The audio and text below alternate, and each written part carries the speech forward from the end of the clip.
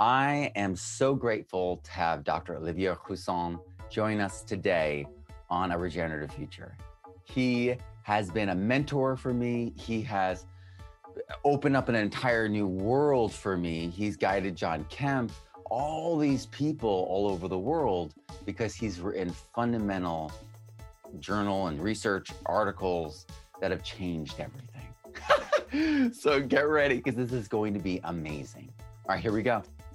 How are you? I was working the paper with John. We will submit the revised version very soon. So, wow, yeah, that's a huge paper. Wow, huge one. So he's doing like field work and research and giving you data. It's a review paper with many colleagues, but by the way, John is associated to this, and then it explains all the different EH/pH condition for the different pathogens, the different EH/pH condition in the plants, the impact of the stress, and all this interacts and make plants sensitive to disease. Yeah. So it's a huge work. The first draft was accepted with modifications, and we are working on the revision. So it should be hopefully maybe at the end of May, maybe we will have it published. Wow, that is amazing. It's a huge one. Thank you. It's a huge one. It's really. Oh wow! It's a huge one, really. It's I think there's something like 450 publications in the review, but I started from something like 5,000. Well, yeah, I know how that goes. It's quite the Thanks, space. COVID.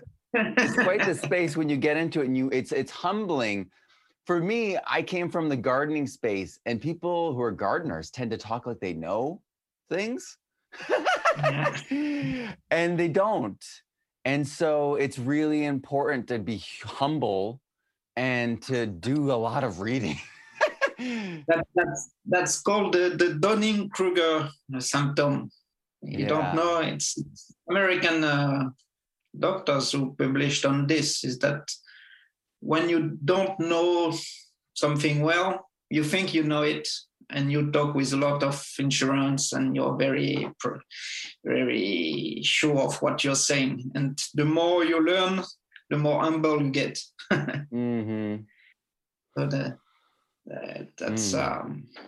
So I think it was in the 70s. It's two American doctors who did this study. So. Well, hopefully the work that I do will bring more complexity, more humility, more reflection, and connect people to information and researchers like you and like John, because it's so important that we do this research. And one of the questions I wanted to ask you is, where did this all start for you? How did this begin?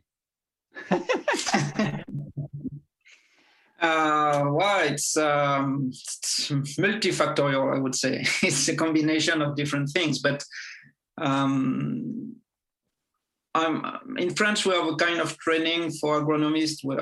First, I'm engineer in agronomy, so it's a kind of training where it's rather balanced. You have a lot of physics, a lot of mathematics, a lot of biology, a lot of chemistry. So it's a competition. You after the bachelor, you have 2 years to prepare a competition, and then only the top one gets access to the school. Oh, okay. For engineer in agronomy. So already I always liked physics. And then I've been working most of my career with Lucien Segui, he passed away just 1 year ago, was an agronomist who worked a lot on conservation agriculture in the tropics. And it was the same. We worked a lot on designing cropping system with farmer based on conservation agriculture, and developed the principle and understanding the cover crops and all these things, the importance of having them. And I did after being engineer in agronomy, I worked in Vietnam, and I did a PhD in Vietnam on soil that are very specific. It's called acid sulfate soil. It's soil when they oxidize, they acidify, but they really acidify. That means that locally you can be at pH 1. Okay. In these soils, you have up to 3% of pyrite, it's FeS2, and 1 mole of pyrite that oxidize produce 4 moles of sulfuric acid. So at that time, I've been working on rice a lot, and rice can be in water or in upland. But at that time, I've learned the redox chemistry for paddy field. It's very well known. And then 20 years later, working on cover crops and all these things, I thought we are missing something. To go further, to improve our system, we need to understand that's something we don't get well. So I thought why redox chemistry is so important in paddy fields, and we never discussed this in aerobic field. Why? What's the main reason is that we don't know we didn't know really well how to measure, and it's not the same redox couples that are at stake. So it seems less important, but in fact it's maybe even more important. Especially it leads me to understand that the key point in the soil, it's the soil structure, because this will impact very, very strongly the EH and pH in the soil. So all the solubility of the availability of the nutrients, the toxicities, all this is related to the soil structure. And the plants, they know this, and the microorganisms, they know this. So the plant will use microorganism and macrofauna to improve the soil structure. So the plants, they will feed the macrofauna and the microorganism to improve. One of the roles will be to improve the soil structure and to buffer EH, pH in the soil to make it more balanced, to have the nutrients available and all these things. So that's really a key point. And quite often on redox, people say our soil are too oxidized, but that's not the really correct thing.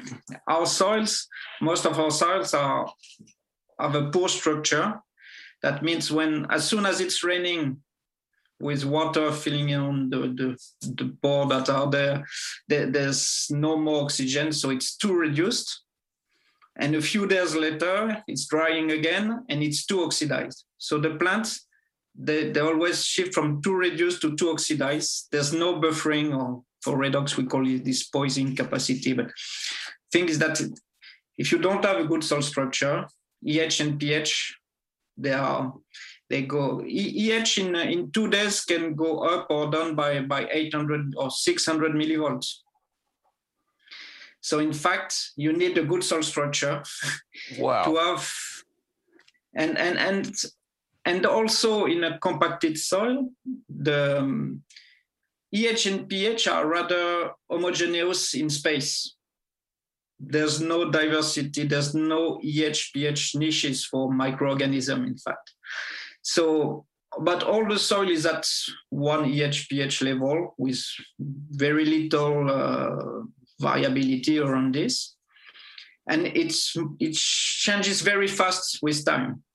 So this is very bad for microbial activity, or for life, in fact, because for 2 days, then only the anaerobic microbes will survive and can develop. And then 3 days later, they all died, and it's another population that tries to develop. And when you have good soil structure, it's the opposite. You have little variation in space, in time, but you have a huge diversity in space. And this diversity in space, it selects, and it is selected it is improved by the microorganism.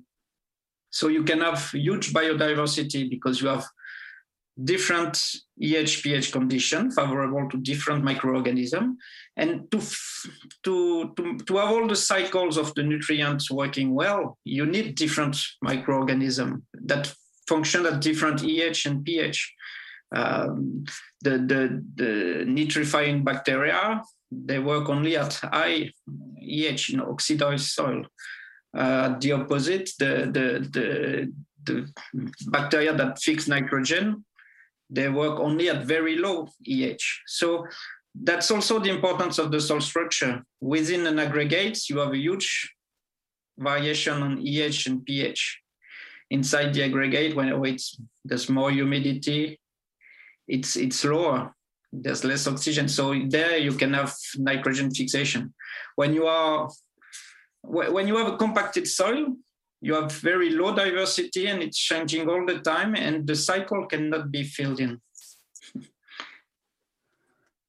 So that makes, all right. So in my mind, when I think about structure, there's these like influences and schools of thought that come in, and then I'm always trying to kind of fit them together. And so the structure is also the differentiation of pH and EH. It's not just physical, right? Yes. The differentiation creates the charge difference. And in fact, the chemistry impacts the biology, and the biology impacts the chemistry. Mm-hmm. And it's the same for physics. John says that it's physics, that it's all interlinked. In fact, the plants, they will modify EH/pH in the soil and make structure through the roots that will help, that will select, that will recruit different microorganisms. And this microorganism, once they start to develop, they adjust, they change the chemistry to adjust it to their optimal level. So the chemistry, EH/pH, is impacting the population of microorganism, and the population of microorganism has a strong ability to impact EH/pH. And the plants, they will use this, they use the microorganism to make different EH/pH niches in the soil, so that they will have access to all the nutrients, all the cycle will be filling in a good way. At the same moment, you need to have a balance between nitrate and ammonium, for instance, if we talk about mineral nutrition. But in a soil which is not, all the plants, they work better when they can absorb both forms. Yeah, I was thinking about that recently, because it seems like they prefer to be in that ideal zone because they have pivot power. They can lean this way and grab this. They can lean this way and grab that, right? Yeah, there's this, but there's also the fact that the plant that absorbs nitrates, NO3 minus, mm-hmm. they get alkalinized a lot. And the plant that absorbs ammonium and H4 plus, they get acidic. So they acidify the rhizosphere, or they alkalinize the rhizosphere for nitrates. And they have to do this to keep their charge, but also because in ammonium there's a lot of H plus, and in nitrates there's a lot of oxygen that with water will give OH minus. So all the plants, they work better when they can absorb both forms. Okay, absolutely. And in a compacted soil, they can absorb only one form. But for a few days, it's one form, and for another few days, it's another form. So they get too acidic and too alkaline, and they shift all the time, and they spend a lot of energy to buffer the pH in the plant.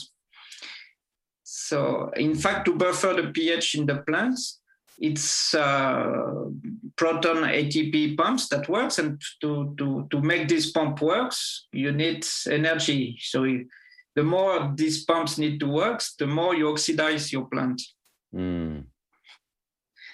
So a change in soil EH, a change in soil pH, the plant will sustain a pH, but it will cost a lot of energy. So doing this, you don't really see a change in pH in your plants, but in fact, the redox is going up. The plant is losing energy to adjust the pH. And when the plant cannot adjust the pH anymore, it's getting really complicated. Mm-hmm. And that's when all the bad things happen. So it's all in interaction. So 20 years ago, everything was related to pH in soil, in plant physiology. Globally, all the microorganisms, they breathe. So they take oxygen and they release CO2. Okay, so this CO2 is vented in the atmosphere. CO2 is the most oxidized form of carbon.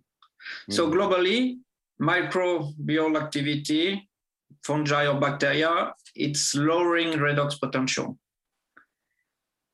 because oxygen is getting out of the system through CO2. Wow, that's really good. That's perfect.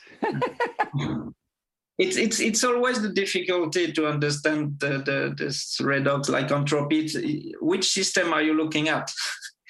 And it was I did not mention, but my brother is working on private consultancy on fish farming and shrimps farming, and working with redox at the same time. We went together developing all this. And there was one thing we could not agree for a long time. He was saying that photosynthesis was oxidizing. And I said, no way, photosynthesis is the primary reduction. So there's no way photosynthesis is oxidizing. But photosynthesis is reducing the plant and venting, or the soil, and venting O2. So when you measure your soil with the root exudate, and you see it's a decrease. But when you measure in water, you have more oxygen in your water. So photosynthesis by algae, they oxidize the water. So you always have to look which system you're talking about. Yeah. You need to get perspective, you know. And in Vietnam, in that setting, were you close to the water? Were you close to where that shift would be happening? Yeah, we were in the Mekong Delta. So for 6 months per year, you had the Mekong River with the flood, flooding everywhere. So pH was going up, redox was going down a lot. And then at the end of the flood, as soon as the soil were getting on the air, not underwater, you had a huge acidification. It was crazy. The difference in altitude in the field, you had tremendous correlation with the yield. Wow. We had some fields where we had more than 700 kilograms of paddy per hectare per centimeter difference. That means you were going up 1 centimeter, you could have 700 kilo per hectare more. So how are you successful? Like, how does one succeed in that kind of circumstance?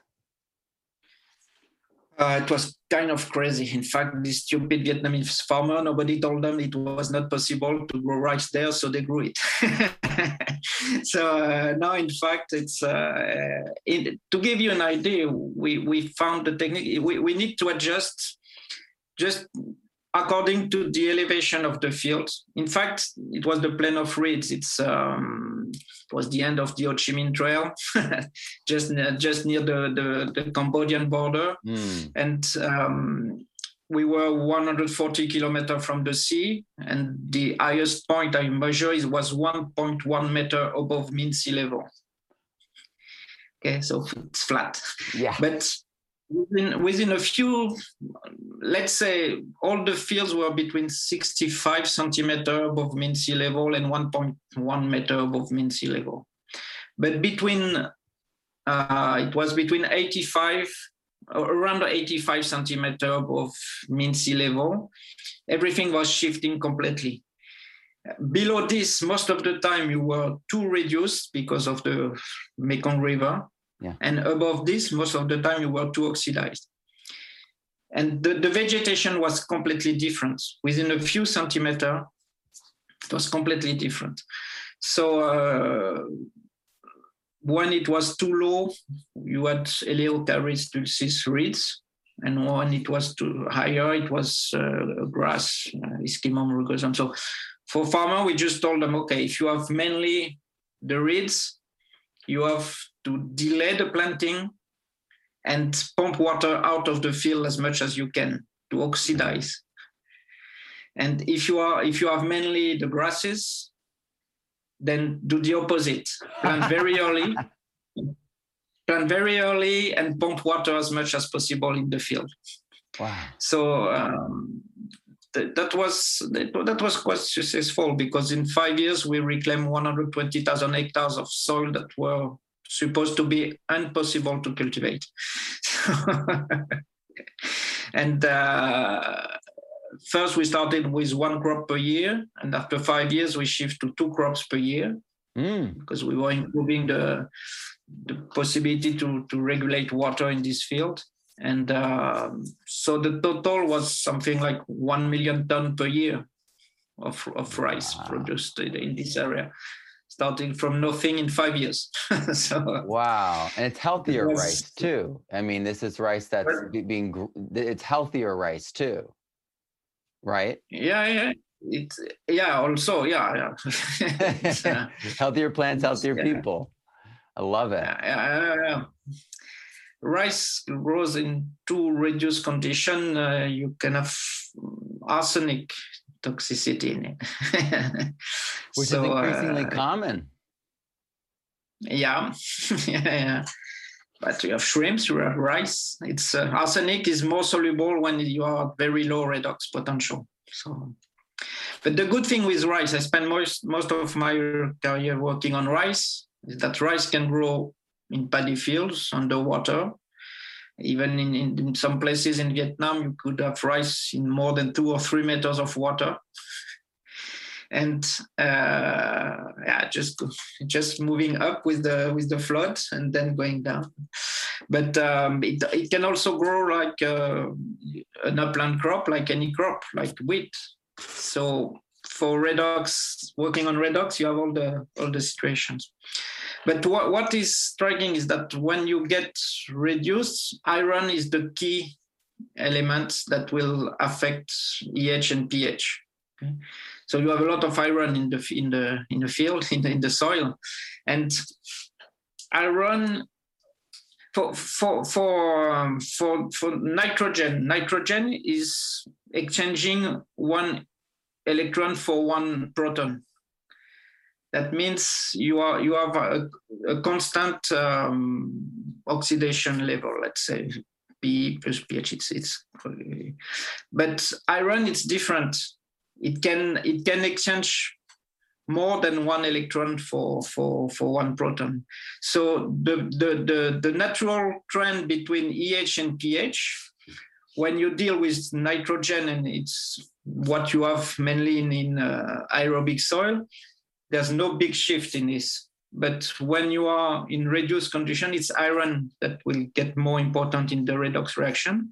And then you have a very strong drop in EH and only a small rise in pH.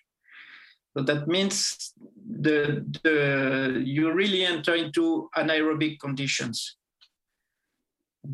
And so it's one important role of this transition metals, is that they exchange different number of electron and proton. So they have redox reaction at PE plus pH, which is not constant. So that's the very strong ambiguity with redox, is that oxidation has 2 different definitions. Mm-hmm. In electrochemistry, it's the loss of electron. But in organic chemistry, it's the gain of oxygen or the loss of hydrogen. And it's not, you don't read it the same way on a EH-pH diagram. The official definition, loss of electron, you go this way. increase in oxidation number, you go this way, and gain of oxygen, hydrogen, you go this way.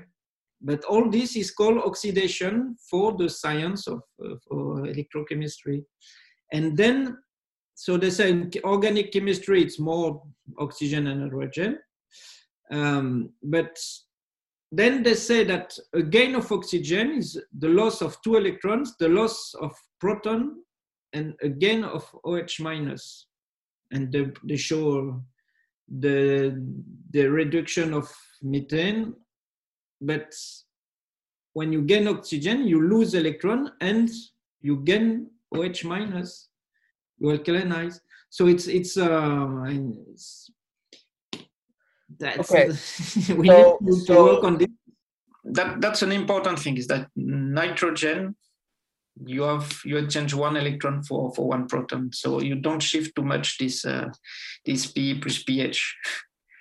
Yeah, thinking about like the red soils of southern United States, if they're bringing their soils down into how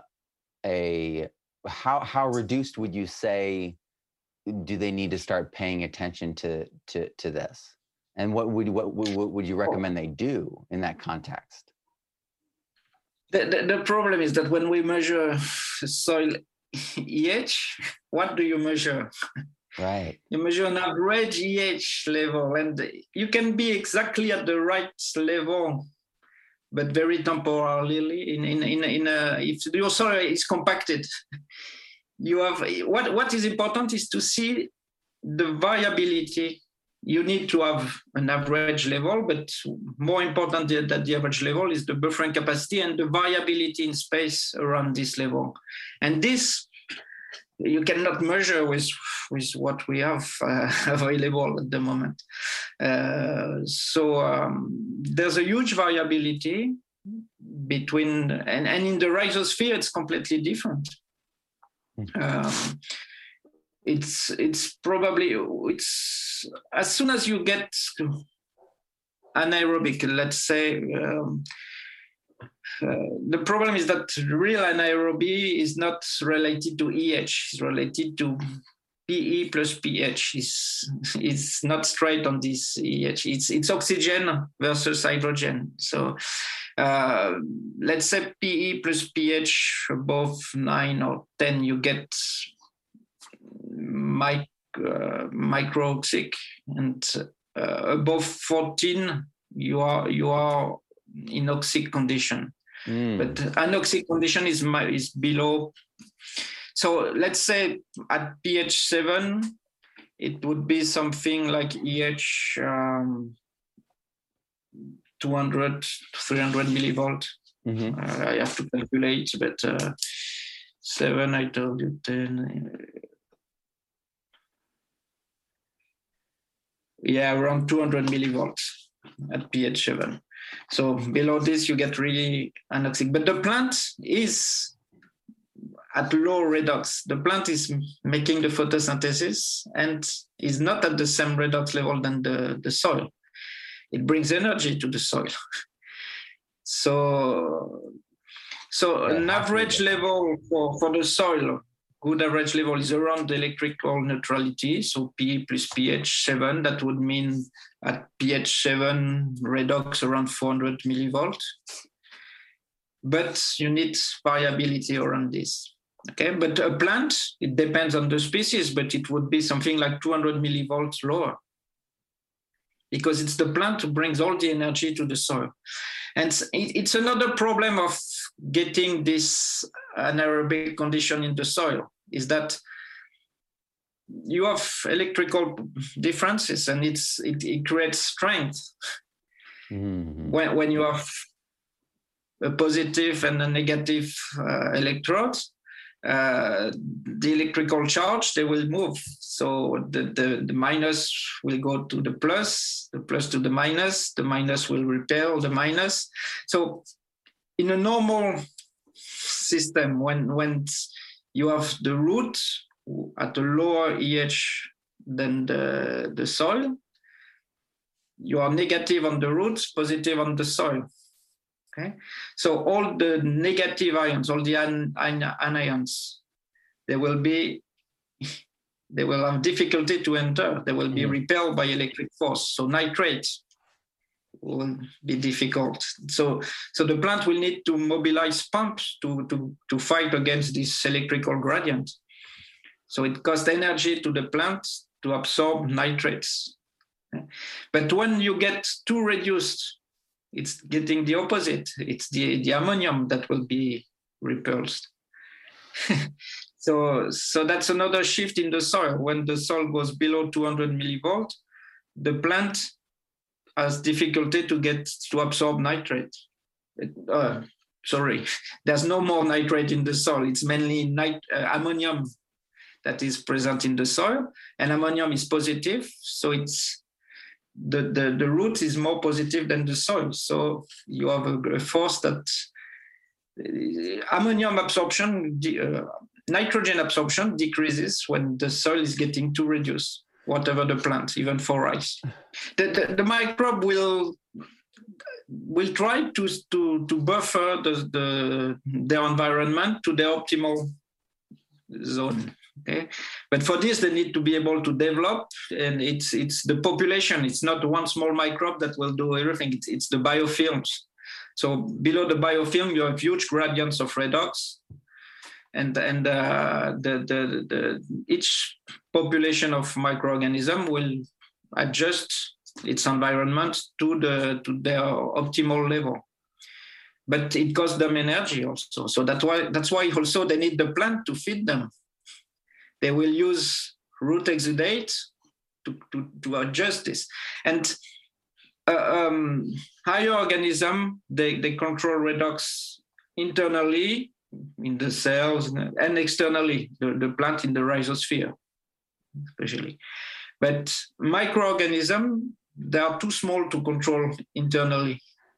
So they control the environments through the populations, and they have a very high ability to do this. They are very strong in doing this. So the plants, they use this strength. They first oriented EHPH to the favorable conditions of the microorganism they want to, they need. Maybe it's because they need more phosphorus or more manganese. It's really specific. They are able to favor different microorganisms according to their deficiency, to their stress. So they adjust EHPH in their rhizosphere. They feed microorganisms, so they will favor some microorganism, and they feed this microorganism with different root exudates, and then the microorganism will buffer and the EHPH level at this favorable environment. But the root will not want to have homogeneous EHPH all around in all the rhizosphere.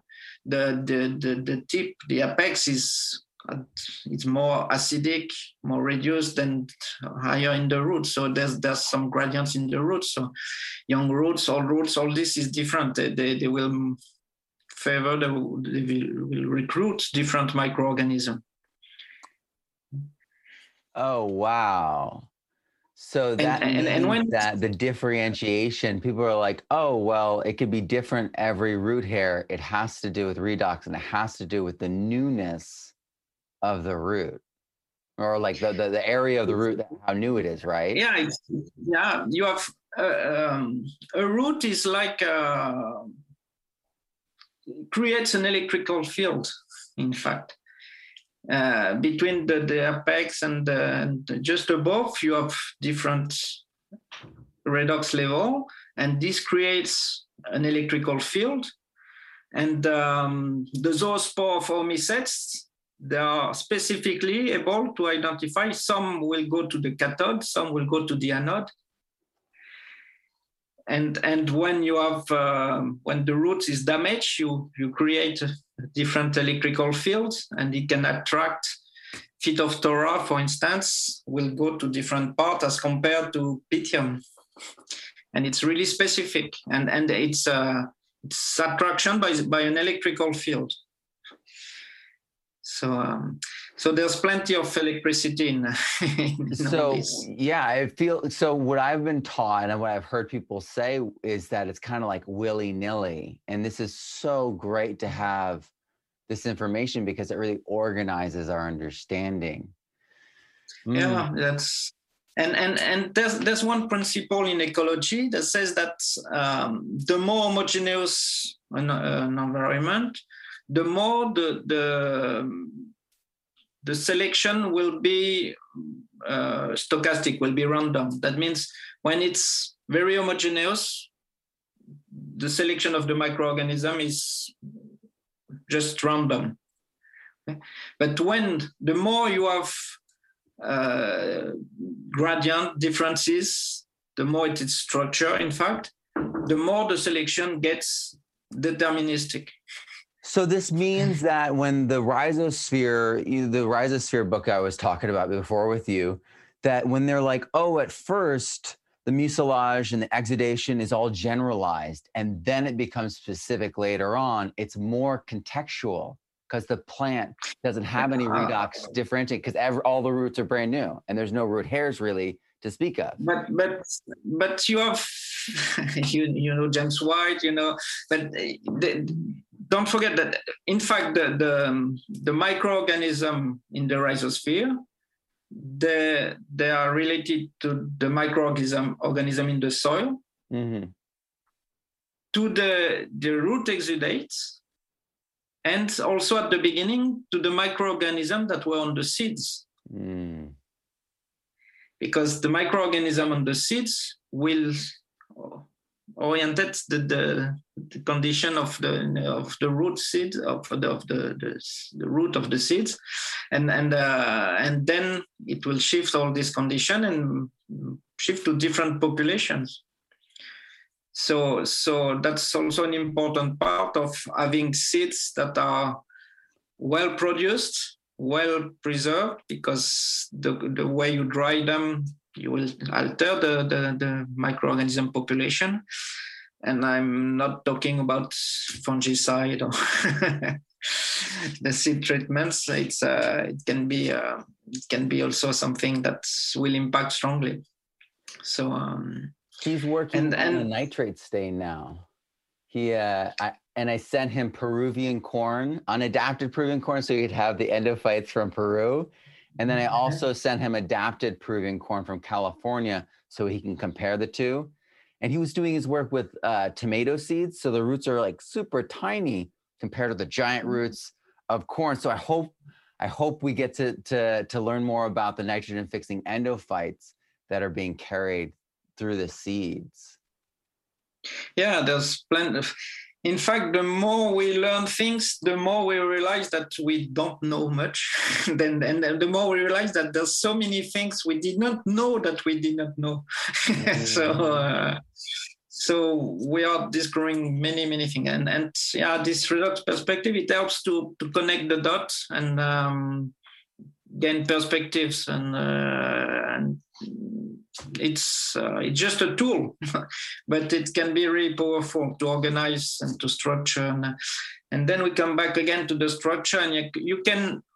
That's the interesting thing, is that you can relate to many different disciplines. You can work with physics, with chemistry, with biology, with pathology, with insect specialists, and it's very rich, and it's a good thing. Crosses so many domains. Yes, science is too compartmentalized, and 100 years ago it was not like this. I have very old French books. It's called Treatise of Chemical Physics Applied to Biology, and the three are really connected, and it's chicken and eggs. Okay, so the specialists in microorganism will say that it's the microorganism that rules everything, but the chemistry also rules the microorganism, and the microorganism rules the chemistry. It's really chicken and eggs, and it's related. Chemistry, physics, all this is related, and biology, of course, but you cannot separate before everything was physics or was chemistry in agronomy.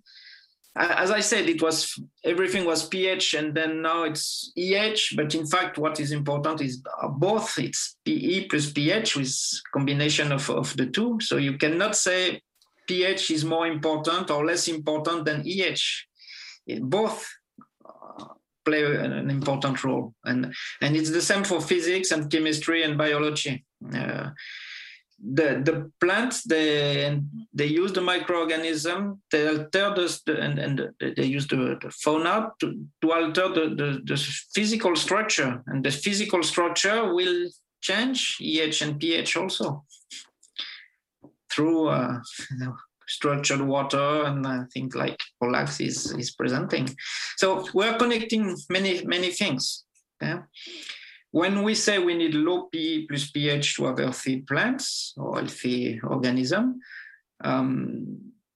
if you think about it, when you measure, you have something with a lot of proton and a lot of electrons, in fact. But this structured water, if you look at the easy water, it's a lot of electrons. And inside this, on the other side of this exclusion zone, and especially in the tubes, you have a lot of protons. So you have this gradient of energy, and you have this physics also structure the thing, and then you have all the waves, the vibrations, and all these things. It's everywhere, in fact. Do you know that tomato plants, they release the pollen at a special frequency? When there's a special frequency, it's in fact it's the frequency of the insect that pollinates the bumblebee or thing like this. I don't remember the exact number, but it's a very precise frequency that makes that the pollen is released by the tomato plants, the body electric. Yeah, it's so the vibration of the wings of the insect just make the pollen released. Wow! You can find videos of this on the internet. Bumblebee tomato pollen frequency, and you will find this. It's amazing. Oh, wow. So that makes me think that if the world's soils have been damaged and we've been abusing and tilling our soils and making them more oxidized, then that would functionally mean that the earth, the soils, are lacking energy, right? That we've removed the energy potential from the earth. We remove the organic matter, all the carbon that gets the electron. Yeah. So it's an electrical system. So it's rather simple. You have the solar panels. It's the leaves. They load the battery. It's the soil. Okay, and you can say that the very stable carbon is the structural part, is the compartment of the battery, and the the biological activity is the load level of the battery, how much it's loaded. So it's the EH, it's a voltage. Okay, and then the production of your system. It's the power of your system. So the power, it's a voltage, square voltage divided by a resistance. So in agriculture, we use more often the conductivity, the electric conductivity. So square redox time conductivity, you get the power. So it's the production level. So in fact, what happened, I believe, is that if you reduce the resistance, you produce more. The power is increased, you produce more. So it's what we did with chemical fertilizer. We increase the electrical conductivity, so we increase the productivity of our system. But at the same time, we unload the battery faster. So if we don't have all the solar panel to reload the battery, then you are emptying a battery. Yeah. Okay? So it's what happened. In fact, we have emptied our batteries, and that's why most of the time talking about conservation agriculture is not enough anymore. We need regenerative agriculture. We need to reload the batteries. To reload the batteries, you need carbon, and to get this carbon, you need plants, because all the energy is coming from the solar energy that plants transform into chemical energy. So again, it's linked. It's physics, radiation, that's biology transform into chemistry. It's so what do you think? What do you think of, Elon Musk's challenge for someone to figure out some way to draw down all the carbon, or someone, lots of people have these challenges and these are also the same people looking for batteries and energy. What would you think about all that, given this information? Well, I'm not aware of all the things that Elon Musk is doing, apart from sending a French astronaut in the space station a few days ago. But I think there are some risky things in what he's doing. So, but anyway, there's different ways. But what I mean to say is, in my mind, it seems so silly to be offering these big cash prizes for some way to sequester carbon when it's very clear that photosynthesis can do it the best. Yeah, and with free energy, it's the solar energy, free. And don't forget that to get a solar panel, a physical solar panel to reload your cell phone or something, or to make solar panel plants, you need rare earth, and this is not infinite. Mm-hmm. While growing plants, you can have them. You don't need any specific metals, or so this is sustainable. And the energy is free. We have this solar energy which is free, and it's free when you have a plant intercepting the solar light, the solar energy, you get a reduction. Okay, but if you let the ultraviolet reach the soil, then you have, again, iron, manganese are fundamental in redox chemistry because they are involved in what called Fenton reactions. And the ultraviolet of the sun reacting on iron, they produce a very, very oxidizing element. Okay? So if you have a plant, you are reducing your environment. If you don't have a plant, if it's bare soil with iron, you are oxidizing, strongly oxidizing. Okay. So that makes me... There's some complicated loops in redox chemistry. In Fenton reaction, they have been really overlooked in the functioning of the soil. And there are recent publications showing these things by Kuzyakov, especially. Very recent publication. It's fascinating because the first publication on this was saying that it's very marginal. It contributes to oxidation to mineralization of very limited amount of organic matter in the soil, and it works in the desert, in the Atacama Desert, where you have almost no carbon, but you have chemical attack of this carbon by the Fenton reaction by products. And the less organic matter you have, the more you have this reaction. Okay, so first it was said that this is limited to this to special situation, and it was in a normal soil, it was less than 1% of the mineralization. And the recent publication, they show that the more iron you have in your soil, and more important, the more period of anaerobiose and anaerobiose, the more you get this Fenton reaction. And in the tropical forests on soil with a lot of iron, it can be 30 to 50% of the mineralization.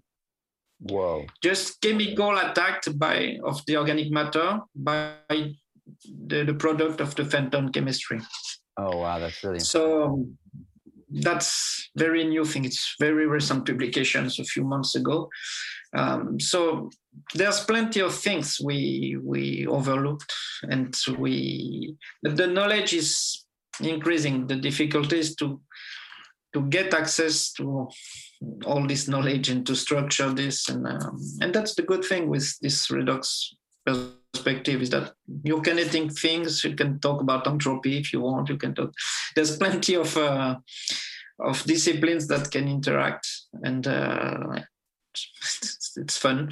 It's a lot of fun. I see it as a linchpin lens that allows us to view things a different way.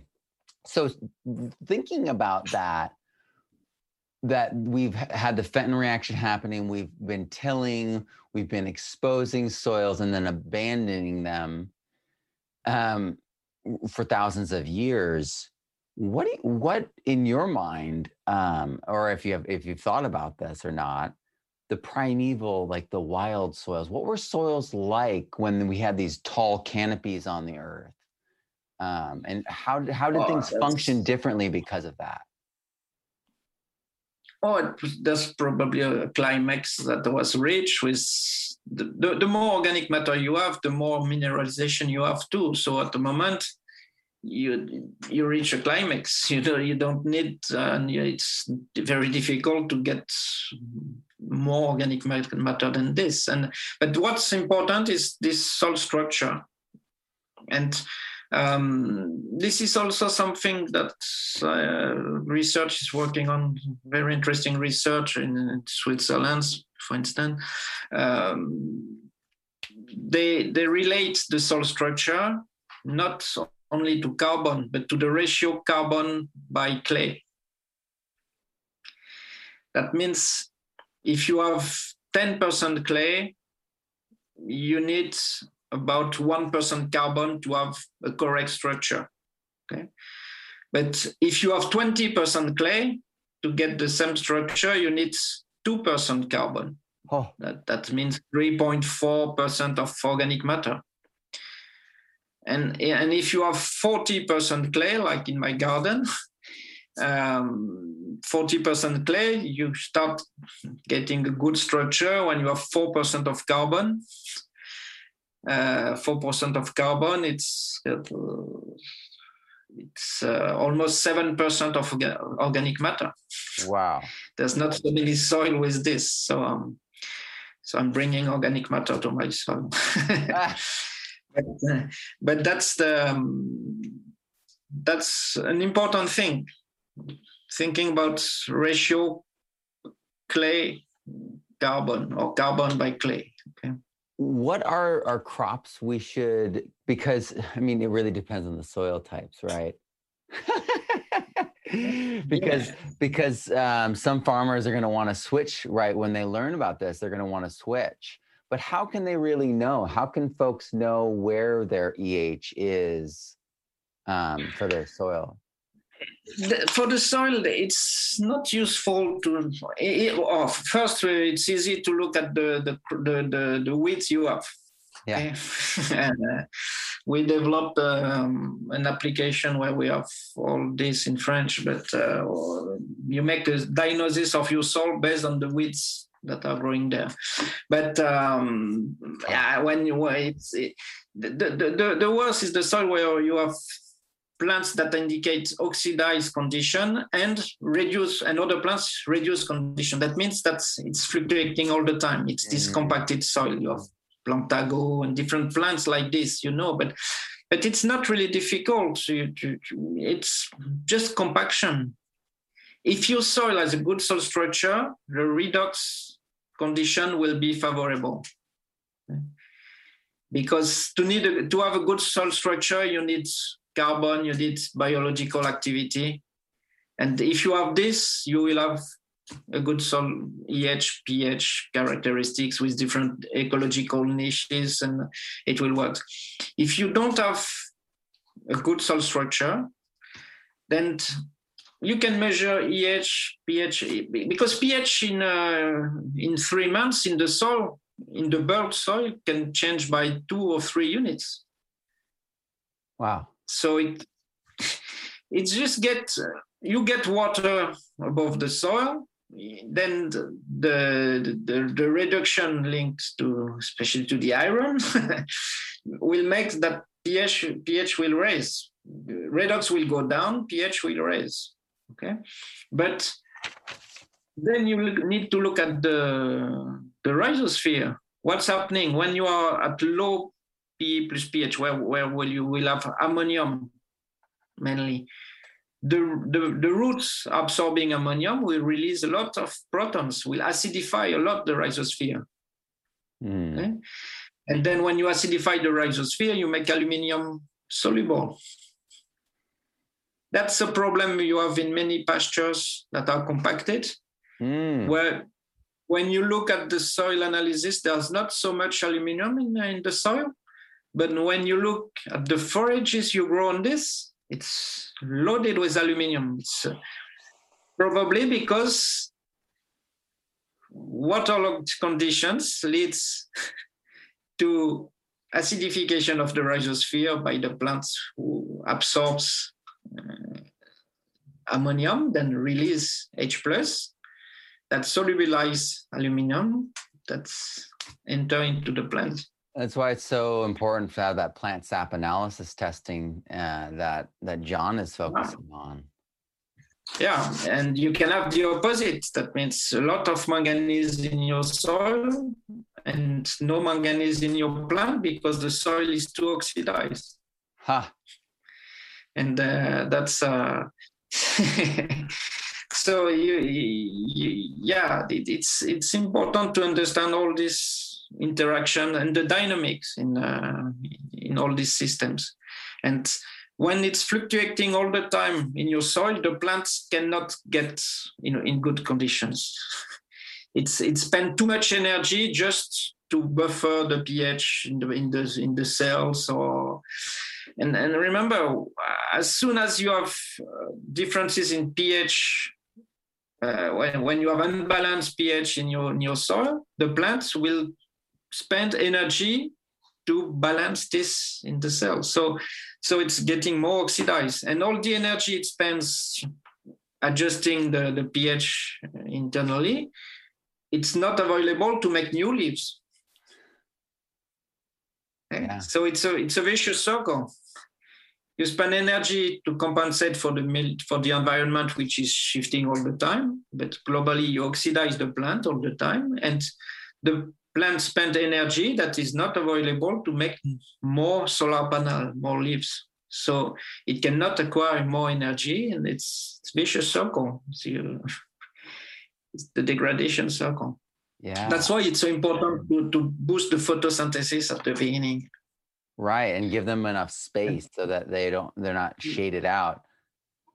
Yeah, because it's the plant that will correct the soil structure through microorganism and through macrofauna. It will feed the macrofauna, but if you don't have the plant to feed the macrofauna and the microorganism, the soil structure will not improve. How do you call it? Inoculating with microbes will work only if you feed them.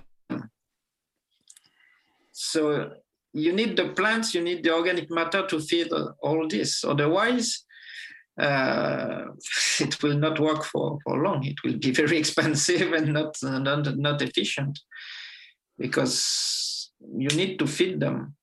Absolutely. And provide them with conditions that are favorable for them. If you apply this on very compacted soil that will get very dry for 3 months, they will die. Yeah. Even if there's some food for them, you can bring sugar. That it's not enough. So you need to provide them with rather correct condition, and it's chicken and eggs. You create rather correct condition, they will improve the conditions. And so it's the question is, how do we start this virtuous cycle of regeneration as fast as possible? It's the important point. You need to go rather fast, otherwise it's getting very complicated. Yeah. So speaking of testing paramagnetism, are you using the Callahan meter or are you using something else?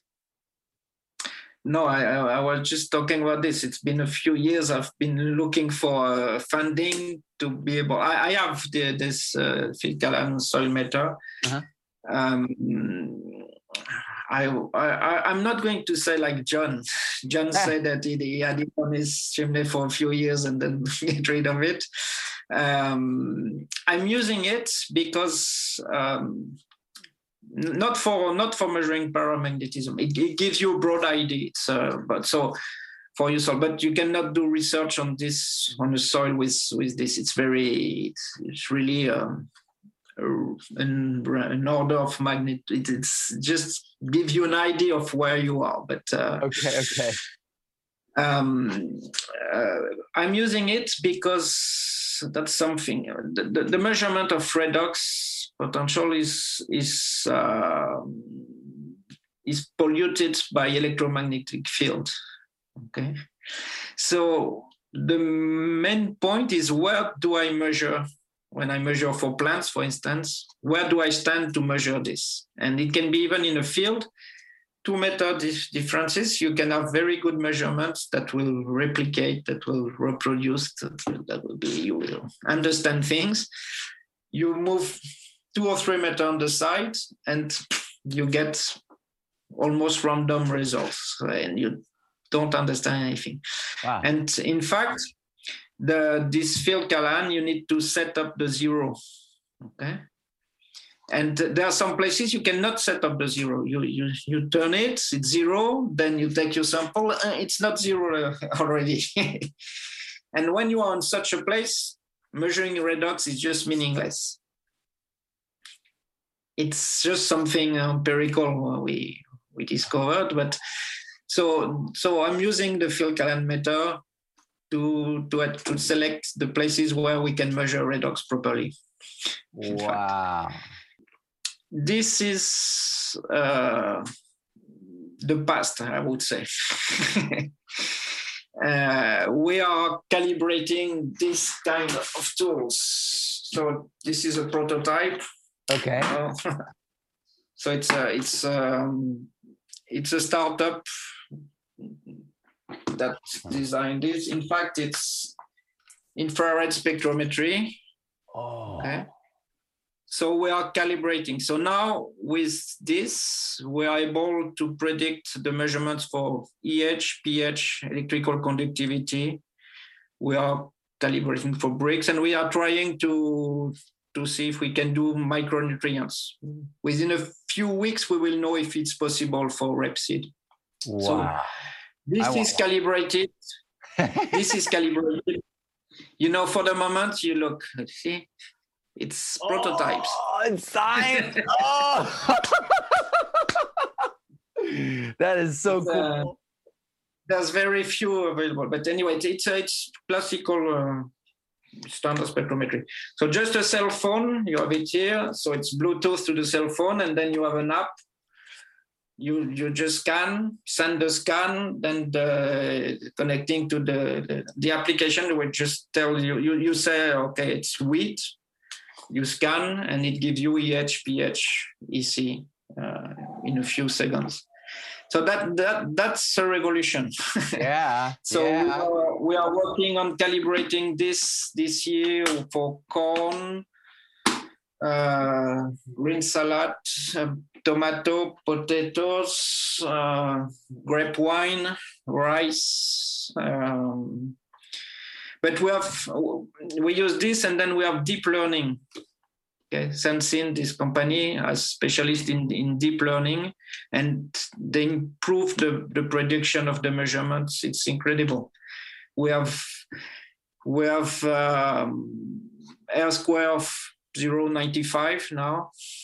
And the standard deviation of the measurement we get, it's the standard error is around 5 millivolts for redox. It's when you get 5 millivolts with classical electrochemistry, which, let's say 2% in one day, we can measure 30 samples. Okay. Mm-hmm. And 5 millivolts precision, you are really, really good. And with this, we have it. You don't need to calibrate things. You don't need to set up. You arrive, you scan, you have your result. End of the day. So it's changing fast. It's so this year, and there's been. There was a crowdfunding campaign in France, and that's how we got the money to calibrate for these new crops. So I have great hope for AI, actually. I know a lot of people are scared of deep learning, but I have great hope for it because it has this ability for us to show. It feels like a way that people trust a lot of the data more because of AI and because of the deeper learning can demonstrate its efficacy at such a symphonic and grand level almost. Yeah, it's when you look, this is a classical near-infrared spectrometry, but when you look at the classical way for prediction, we get R square of 0.7. When you enter deep learning with neural network convolutions learning, and in this, it's 0.9, 92, 95. And so we get this with about 1,000 samples. Huh. So that means we need 1,000 measurements with classical methods. So that means something like 30 days of work. And then we have this. So it's coming soon. We will receive 50 devices. So for the moment, it's priority for the people who are calibrating them. Yeah, of course. But next year it will be available. Yeah. So, this is a great hope for many people. This is amazing. Yeah, for pharma, it changed completely. The thing, measuring with electrochemistry, it's tricky. You need to know how. It's very long. You cannot do it. As a farmer, you don't have the time to spend one day to make 30 measurements. Okay. Now with this, farmer can just go in the field at 11 in the morning when photosynthesis is working well, because early in the morning the plant is more oxidized, so you need to wait for the photosynthesis to start it. Then you just scan 10, 20 leaves of in your field. It takes you less than half an hour, and you know if you risk disease or not, or if your plant is healthy or not. And if we can get the micronutrients and the nitrogen forms and different things from the sap analysis with the same device, then it will be really a change maker. Within a few weeks, we will know if it's possible with this kind of device to get the sap analysis result at the same time. We are doing analysis for rapeseed for the moment. So if it's not working with this wavelength, we will work with other wavelengths, and we will see. It feels like in a very short period of time, we're going to have a completely new conversation about how we grow our food because of this. Yeah. How we grow food and the quality of the food. So with this device, the Bionutrient Association, it's the same kind of things behind this. So with your new I'm working paper, more on the with your new article, the one with John that you're working on, and those other contributors, that is going to be like the lens that farmers turn to when they get that data, right? So they're going to look at that data and then be like, well, this means, given the research. Yeah, for the moment, we have the main EH/pH area for the main groups of pathogens, but it's really specific, in fact. And in fact, what's interesting, we need to make an update with John on the training, because it all came from a question of one farmer during this day of discussion. But I said, he asked me a question, where is it? So I had to look more into detail in the plant. In fact, the phloem, where you have the elaborate sap, has completely different EH and pH than the rest of the plant. The xylem is that different level. The extracellular space is the more acidic, the more oxidized, is where you get the fungi. Okay? And in fact, you can really relate the different part of the plants where the different kind of disease can develop as a function of the different stress you can have in the plant. But for instance, most fungi, they develop in acidic condition, especially the necrotrophic fungi. It's very acidic plant condition in the intercellular space. Okay, but there's a few fungi like Coletotrichum that can develop on more alkaline conditions, neutral to slightly alkaline conditions. They have the ability to produce ammonia. So they alkalinize. There's different processes like this. And these ones, they are the ones that can develop in the xylem, which is more alkaline. And if you look at the viruses, they are in the phloem. The phloem is the more alkaline part of the plant. The viruses, they need high pH. And it's where we change a little bit. They need an absolute EH level, which is rather low, but which corresponds to an oxidized phloem. And the phloem is strongly, and the phloem is strongly buffered. So if your phloem is oxidized, that means that your plant is strongly oxidized. Okay, so the first diagram I had, I represented the viruses in more oxidized conditions than the bacteria. But in fact, it's more in the absolute, the plant is more oxidized, but the absolute level of the virus is more reduced. Oh, wow. But it corresponds to an oxidized plant, a very strongly oxidized phloem. Oxidized phloem, which means a strongly oxidized plant. Most bacteria, they develop in slightly aerobic condition. Okay. Alkaline, more, slightly acidic, mainly alkaline. It depends which bacteria. Gram-positive, gram-negative bacteria will have different capacity to oxidize or to reduce with glutathione. So that all the processes are, it's another paper we're preparing. But globally, the bacteria, they will develop in an oxidized plant, but they will sustain their cycle in a reduced soil. Remember, balanced soil around 400 millivolts. Balanced plants, depends on the species, but around 200 millivolts. The bacteria, they are around 300, pH 7, it depends which one. So these bacteria, they will need an oxidized plant created by to reduce soil. Wow. So they can develop in the soil, they can sustain all their cycle in the soil or in the organic debris in the soil, but then they will be able to develop in plants that are too oxidized because of this unbalanced soil condition. Right. Fungi are more oxidized. Okay.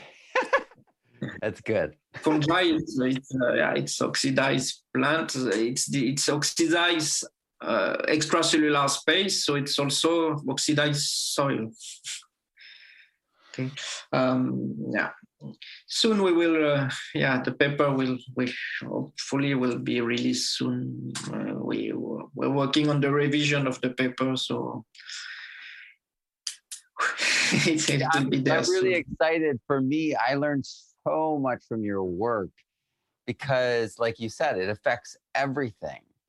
And one of the amazing things was realizing, we talk about like good foods and superfoods. They're antioxidant rich foods. And now I think of those foods as energy rich foods, Yeah, that's the way to see it. But to continue with this device to measure for the plants, we will have to measure many plants and to see what are their optimal level. With this, we measure an average level of the plant. Okay, we don't measure the redox in the phloem or in the, but we will need to develop all this database where we can say that when we have a measurement with this saying that P plus pH around 9.3, pH 4.2, then be careful, you can have Phytophthora, or not Phytophthora 4.2, but anyway, the omysets, there are very large range of pH. The Plasmopara viticola, the mildew of the grape wine, it's probably on a very acidic condition. Phytophthora, they're on more neutral to alkaline conditions. Pythium, more alkaline conditions. So the omysets are on a wide range of pH. It's right, but that's when it's more waterlogged, right?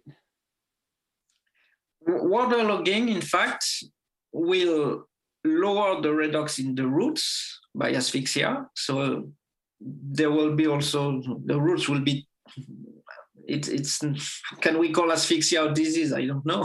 But, the root will be at low redox, but the plant, the aerial parts will be oxidized because the photosynthesis will go down. So waterlogging reduces the roots, which makes acidification of the roots, which favors the development of necrotrophic fungi from the soil.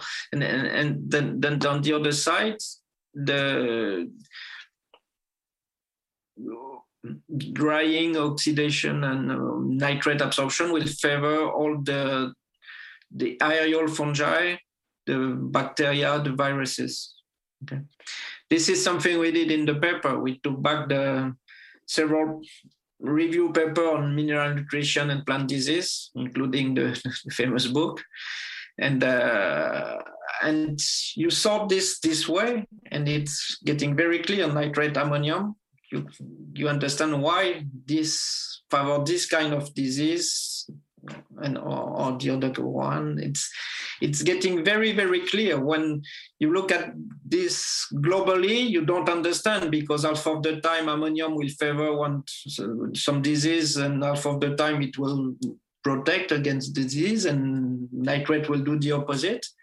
And when you have this kind of charts, then it's getting very clear. So that's all the knowledge we will need to develop, is that when I do this measurement, okay, I have this reading, am I safe, or is it risky? And that's why also we'd like to have the SAP analysis at the same time. That will make it possible to have the result directly and to adjust which one are unbalanced. So this one is like a thermometer. You get the fever, he's sick or he's not sick. And then you can have more detailed analysis with the SAP analysis to adjust where is it coming from. But having this map in mind, then you can better, and knowing. Yeah. Do you feel that with this information that we're going to be able to pivot soon enough to really make because I mean, soil loss is happening so quickly. People are predicting, terrible things happening with the world's soils and the environment. But I get great hope from the information that you're sharing with the world, because I can see that we can put it back together. Yeah, and the nature is strong. So if we work with nature, we can go quite fast. The problem is that you have some threshold levels. Once you are below this threshold, it's getting more and more complicated to restore, to regenerate your soil. So there's huge way to improve this still. I'm sure we are at the beginning and we can go. For me, the main research question is how to do this transition as fast as possible and with the less, the more economic return as soon as possible. Below some threshold levels of degradation, soil regeneration becomes really an investment, like you invest in an irrigation scheme or something like that. And it needs to be economically managed as an investment over a few years.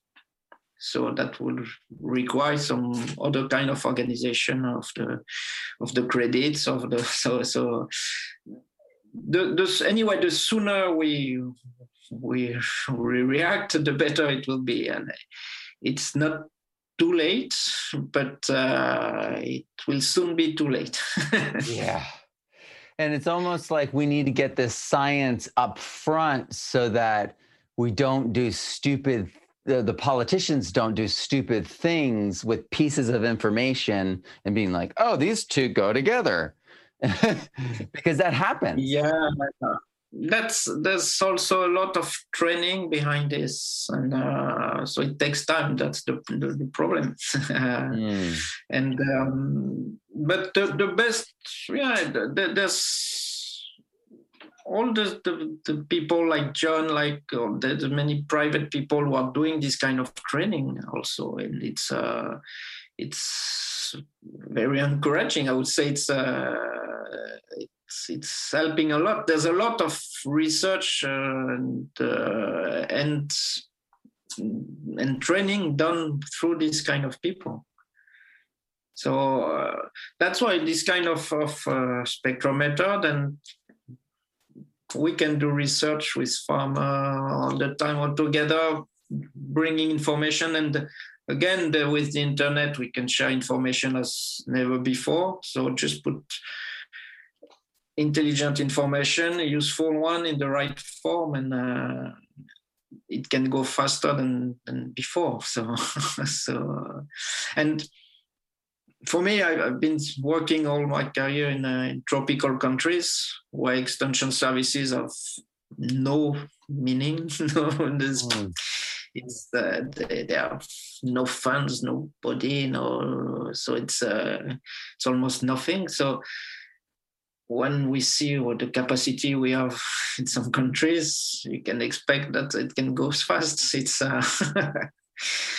that's the important thing is that what is proposed is based on profit for the farmers.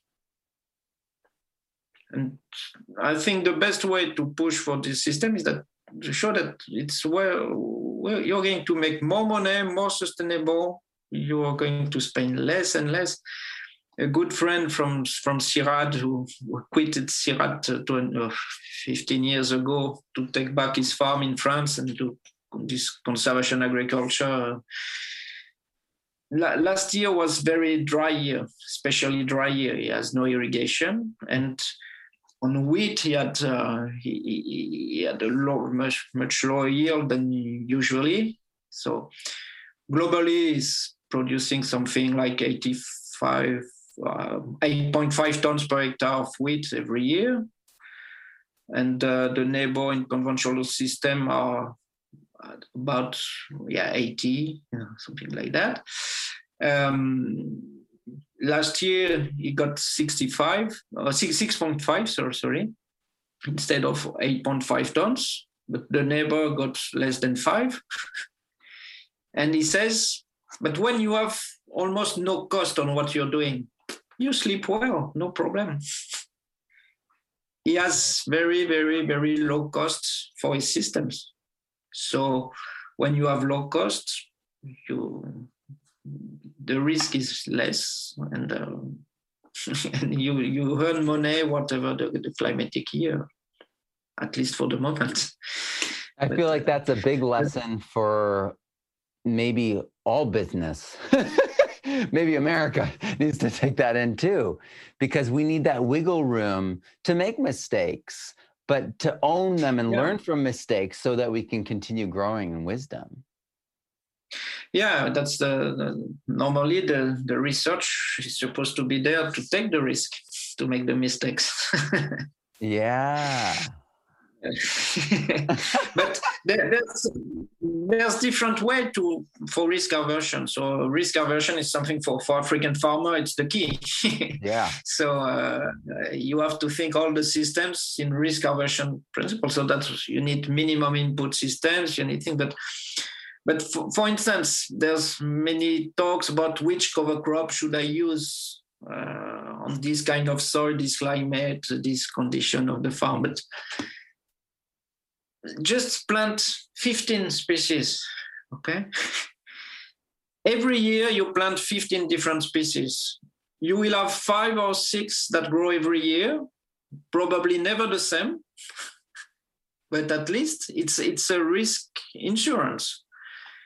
Because you cannot be good enough to predict which climate you will get and to say with this level of regeneration of the soil, this cover crop will work better than all the other ones, okay, this specific year.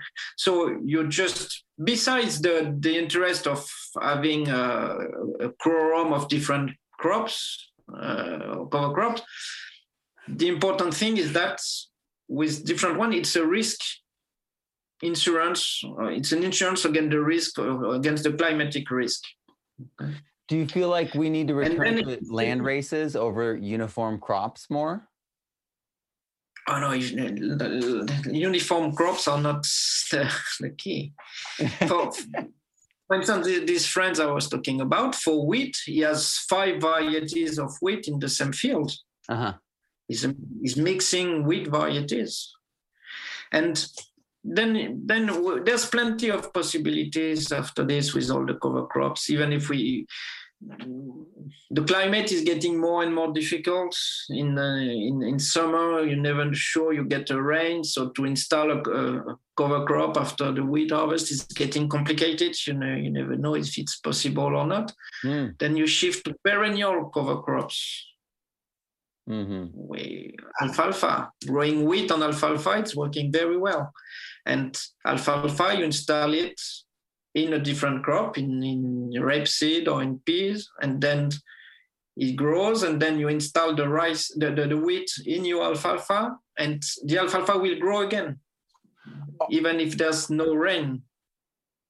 So when I said land races, in our definition for land races, they are plants that have a great genetic library within them. So when you plant them, there's like small, fat, tall, skinny, dry, and then wet tolerant plants within the land race. And so we see this in India with the chickpeas. We see this in the corn, in the Native American corn in America. Did we lose that with alfalfa and wheat to a degree? By uniform? Yeah. Uniform is we uniform many things, but it's wow, I didn't realize that. It's diversity against the problem. Yeah. Right, you need diversity, because then it will be adapted to the changes in the conditions. You will have one of them, or at least some of them will be adapted. If you just shoot one bullet, you need to be sure that you will hit the target. Right. Okay? Absolutely. Wow, that is just so amazing. It is 8:11, so I don't know if you have to go. Yeah, we have to go, yeah. I want to respect your time. I appreciate you giving us so much, and giving your life. I mean, you have given your life to finding these secrets of the No, nature of our world and sharing them with people. This is so important. This is going to help. I'm having fun in the job. That's the most important thing. Yeah, it's having fun, and I think John thinks the same. It's so much fun to when you see the opening doors like this and where you can go and moving on. It's within a few years we learn a lot, and it opened a lot of doors for lots of improvement. And the priority was to develop this kind of device because measurement is the key. And it with classical electrochemical methods, no farmer would use this because he would be right. It's too long, too complicated, to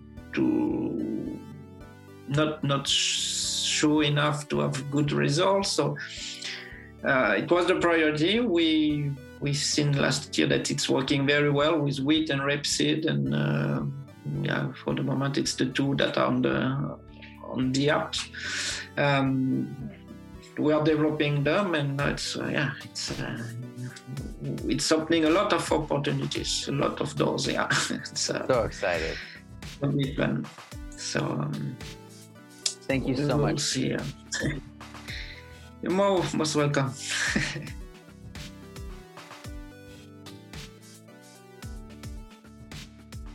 Soil is the linchpin to life, to civilization, to health.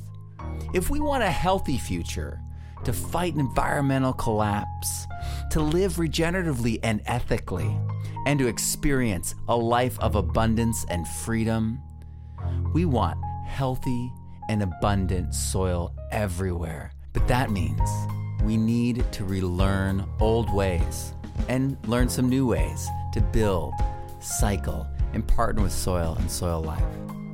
We can change the world radically, but it's up to us. We have to make those choices. We have to partner with soil and soil life. It takes our participation and support. Will you join us? Regenerative Soil, the full program, we're going to dive deep. We're going to be looking commercial. We're going to be looking DIY. We're going to be going garden. We're going to be going farm scale.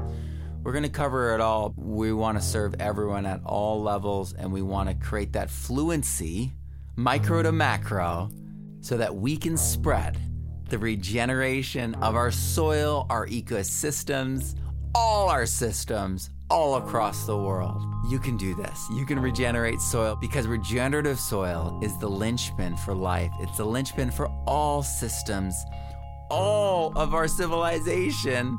Everything is running on this. Everything is based on this. Everything is relying upon this. Check out the link down below. Sign up and join us in Regenerative Soil, the full online course. You're not going to want to miss it.